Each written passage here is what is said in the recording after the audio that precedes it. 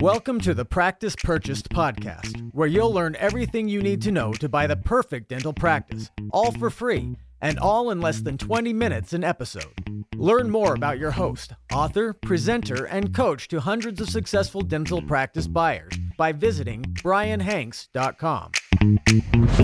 Hello, everyone. Welcome to Season 1, Episode 14, Practice Purchased podcast. We are talking about the dental loan. Dun, dun, dun. We're talking about how to ensure you get the very best dental loan on the practice that you want to buy. Okay, so I recently bought a house in the last year or so, and without question, once my wife and I had found the house and decided where we wanted to move to, the financing was by far the most painful and infuriating part of the closing process. I didn't know how many lenders I should be talking to. I wasn't sure at what point I had enough information to compare the options. I didn't know how the lenders would react if they knew I was considering several options. And once I did get some offers in place, the formatting and the language in them were so different, I felt like I needed the Rosetta Stone to compare them. And I have a degree in finance. I have an MBA from a top school, and I help dentists compare loans every working day of my life. And so if anyone could compare home loans, you'd think it would be me. But at multiple points in this process, I thought, oh my gosh, if this is so painful, I bet my dentist clients feel even worse with their practice loans. And a lot of buyers tell me that getting the practice loan locked down feels similarly painful. They know it's a huge decision, but the process feels opaque at best. So my goal with this episode is to give you some rules of thumb and a basic roadmap to be able to understand the rules to get the best dental loan. And in the next episode, I'm going to show you how to compare two loans you might be considering. All right? So, but remember, the advice given in this episode is given based on working with the major dental practice lenders in the country, and everyone's situation and bank can be slightly different. So you should get some competent help with this process. All right, here is the outline for today's episode. I've got 4 ground rules I'm going to share with you. All right? Ground rule number 1 is to understand the difference between a proposal and an approval. Ground rule number 2 is that it is okay to talk to multiple banks, but do it right. Ground rule number 3 is that you cannot compare rates to your friends or some person on Dentaltown or Facebook. And ground rule number 4 is that the banker can and is often more important than the bank. Okay. So this episode is going to give you a feel for the ground rules, and I'm going to give you the weightings for these ground rules, okay? And at the end, I'm going to give you some factors that seem like they matter but don't really. All right, so let's talk about ground rule number 1, understanding the difference between a proposal and an approval, okay? So dental practice lenders know that when you call with a practice in mind, that you would like an answer quickly. Right? No duh. So some lenders, therefore, will compete on speed, right? The salesperson that you're talking with will try to get a written proposal on the table as quickly as possible. And that proposal will be on a sheet of paper. It will be bank letterhead. It will have numbers on it. It will have a rate, but it will be at the top, it will be called a proposal. Okay, a proposal has not gone through underwriting. Okay, it hasn't gone through underwriting yet, which means that the decision maker, the person that ultimately green lights your deal, hasn't seen the practice or you. So the terms on the sheet are very likely close to what the salesperson believes underwriting will approve, but it is the salesperson's best guess. Okay, so for obvious reasons, banks have the salespeople out talking to dentists, but then they have the back room with the underwriters who will decide if a borrower is actually going to be able to pay the bank back. All right, so the underwriter is the one that sets the loan terms. Now, the key advantage to this approach to a bank handing you a proposal is the speed. And if it's really important that you are able to show a seller or a broker that you can get financing, then something like this is a good option. Obviously, the downside to this approach is that the terms on the page can change after the underwriting team looks at the deal. Okay? So the other approach is to get an approval. Now, other banks will compete less on speed, but what they'll compete on is a good experience and the terms that stick. So part of that good experience is making the first written offer the approved one. Now, the main disadvantage to this approach is that it typically takes a few days longer to get an underwriting approved written approval to show the seller and make a plan for timing and expectations. But you have the final terms written down on paper, approved, and locked in. And if you choose this lender, if you choose a lender that takes the approval approach, then the deal can typically move very quickly after you commit to that bank. So it's important to remember here that slower is not a synonym for worse. They're just trade-offs. Different banks have different underwriting standards, and so some banks can do a quick approval. Other banks will ask for more information. A request for information, by the way, typically means the underwriter found some items that could either be potential issues or they just want to understand better before they greenlight your deal. So there are red flagging items that in some cases could burn you as a potential future owner of this practice. So as infuriating as repeated questions can feel, usually it's in your best interest to remember that the reason for the extra time, the extra questions, is to protect your investment. All right, it sounds like I'm being an apologist for banks, and there certainly are cases where bureaucracy gets in the way. But in my experience, most, certainly not all, but most of the reputable dental lenders in the country will use approvals and not proposals. Okay, so they're willing to put in the work, the time, and yes, in a lot of cases, some actual funds to go through the underwriting process with you, a potential client, before you ultimately commit to them.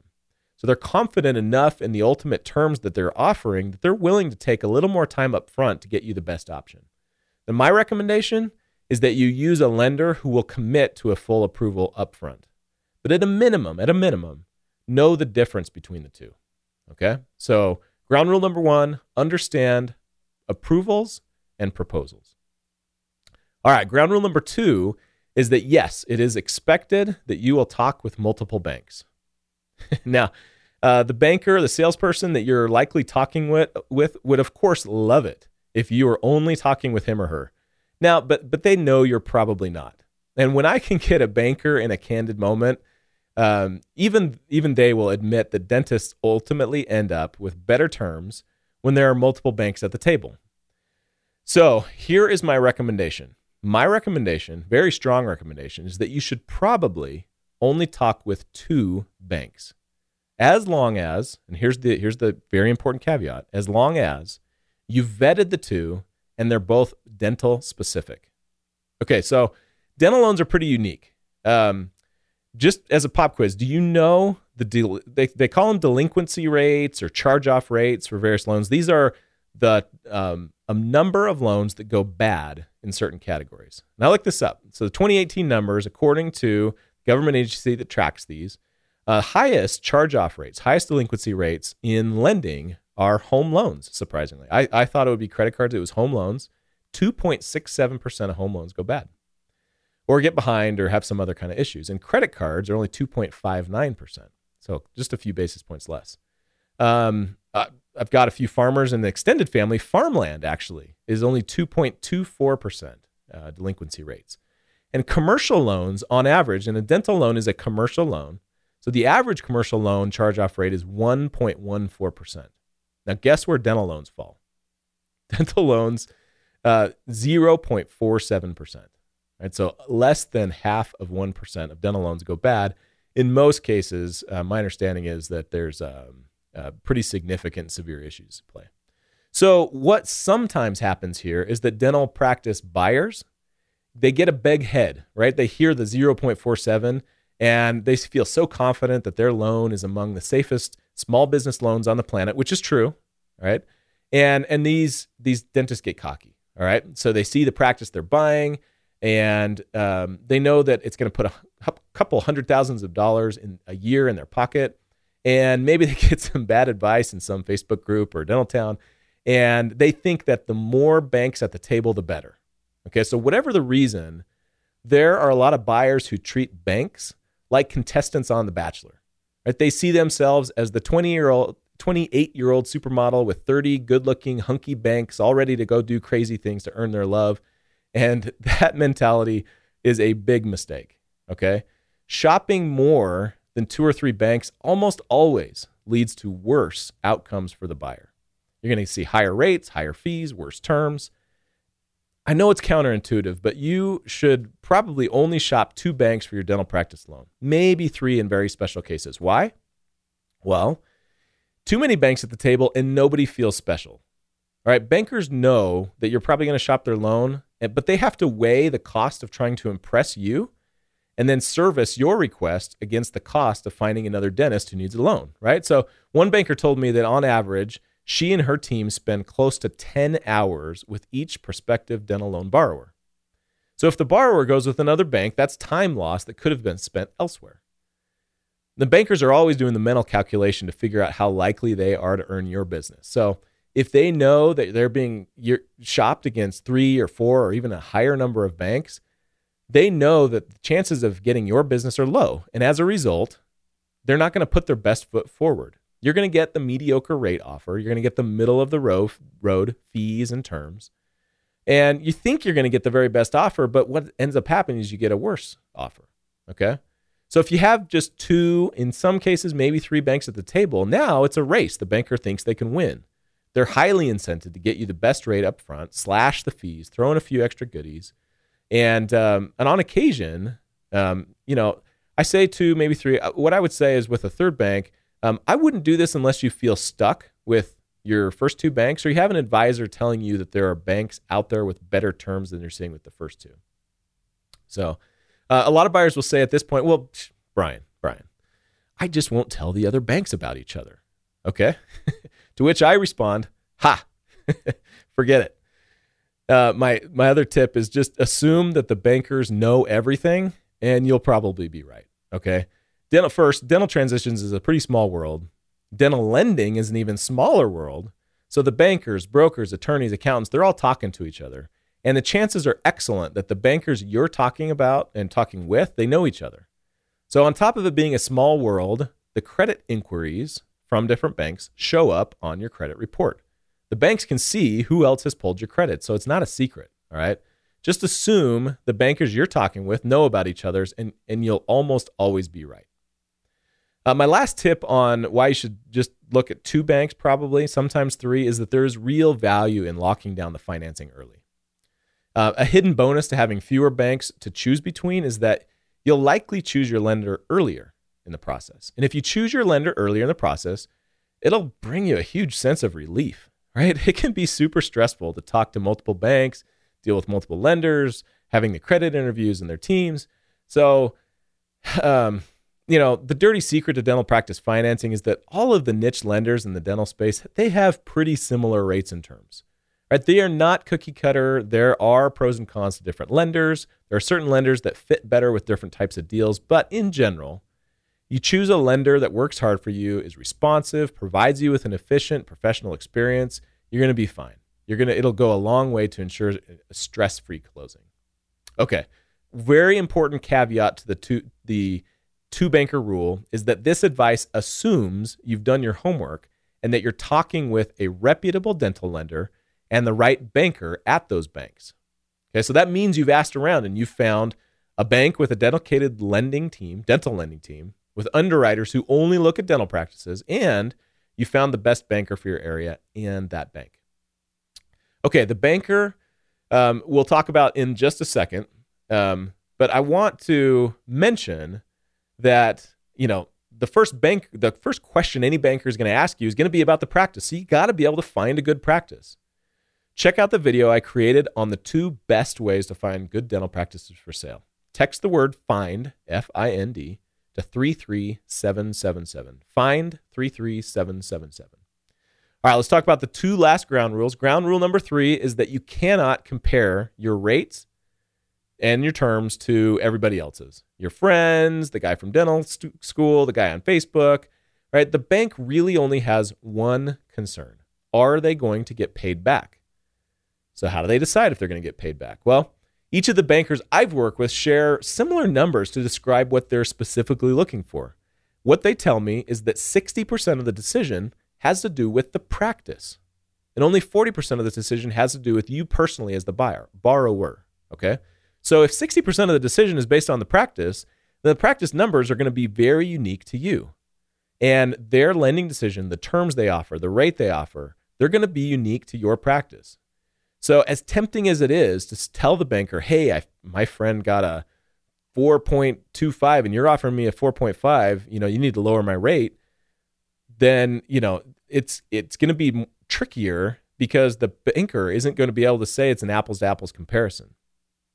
All right. So that is tip number 3. Don't forget that 60% of the decision is based on the practice and only 40% based on you and your credit worthiness. What are they looking at on your side? The 5 things. We talked about them in the first episode of this podcast. They want to see that you have cash. They want to see you have a solid production history, a credit score over 680, a clean credit history, and about a year's worth of experience. So if you're comparing your rate in terms of what someone said they got on Facebook, a notorious place to fudge, by the way, you're making a huge mistake. Okay, let's talk about the last tip. Tip number 4 is that the banker oftentimes is more important than the bank. Listen, different bankers have different pull within their organizations. Yes, it's true that dental lenders, it's important to have a dental specific bank to talk to. What's interesting about those banks is that they have territories and they often have, the biggest dental lender in the country has something like 88 different salespeople around the country hoping to find buyers like you to lend to. So if you have 88 of any population, or even a smaller number, right? A smaller dental lender with only 20 or 10 salespeople, you're going to have a normal distribution of someone that's really, really good. You're going to have a big group of people in the middle that are okay. Then you're going to have a couple duds that may end up working on your dental loan. You do not want to have that happen. And in most cases, with most banks, the rule is that the rep that you talk to first is the one that you'll work with, usually regardless of geography. Okay? So what I would say is that you want to find the banker that has the best pull, the best relationships, the best internal capital with the decision makers, those that can provide exceptions if needed, and those that can get you the very best terms, best rates, lowest fees, everything you're going to want in your dental loan. All right, so let's review. We talked about 4 ground rules in this episode. Understand the difference between a proposal and an approval. Understand that it is okay to talk to multiple banks, but make sure you do it right. Typically, you're going to talk to 2 banks. In some cases, maybe a third. Principle number 3, ground rule number 3 is that you can't compare your rate, your terms to a friend's or Facebook. And principle number 4 is that the banker is more important than the bank. From my perspective, helping buyers all over the country, I have a pretty good feel for which bankers are the best at different banks and which lenders tend to be better for which types of deals. And rather than give specific timely recommendations here, I want to give timeless information. And that information, frankly, changes from month to month and year to year. So reach out to me anytime if I can help. If you want some help navigating this process, or you just want to ask me a real quick question and get a name or a contact information, I'm happy to share that. Shoot me an email, brian@brianhanks.com, BRIAN@brianhanks, HANKS.com. I will respond personally. I'm happy to do it, and wish you the best of luck. We'll talk about how to compare the 2 practice loans that you get on the very next episode. Thanks for listening to the Practice Purchased podcast. For more information about Brian's best-selling book, How to Buy a Dental Practice, or about the Practice Purchase Blueprint course, visit brianhanks.com.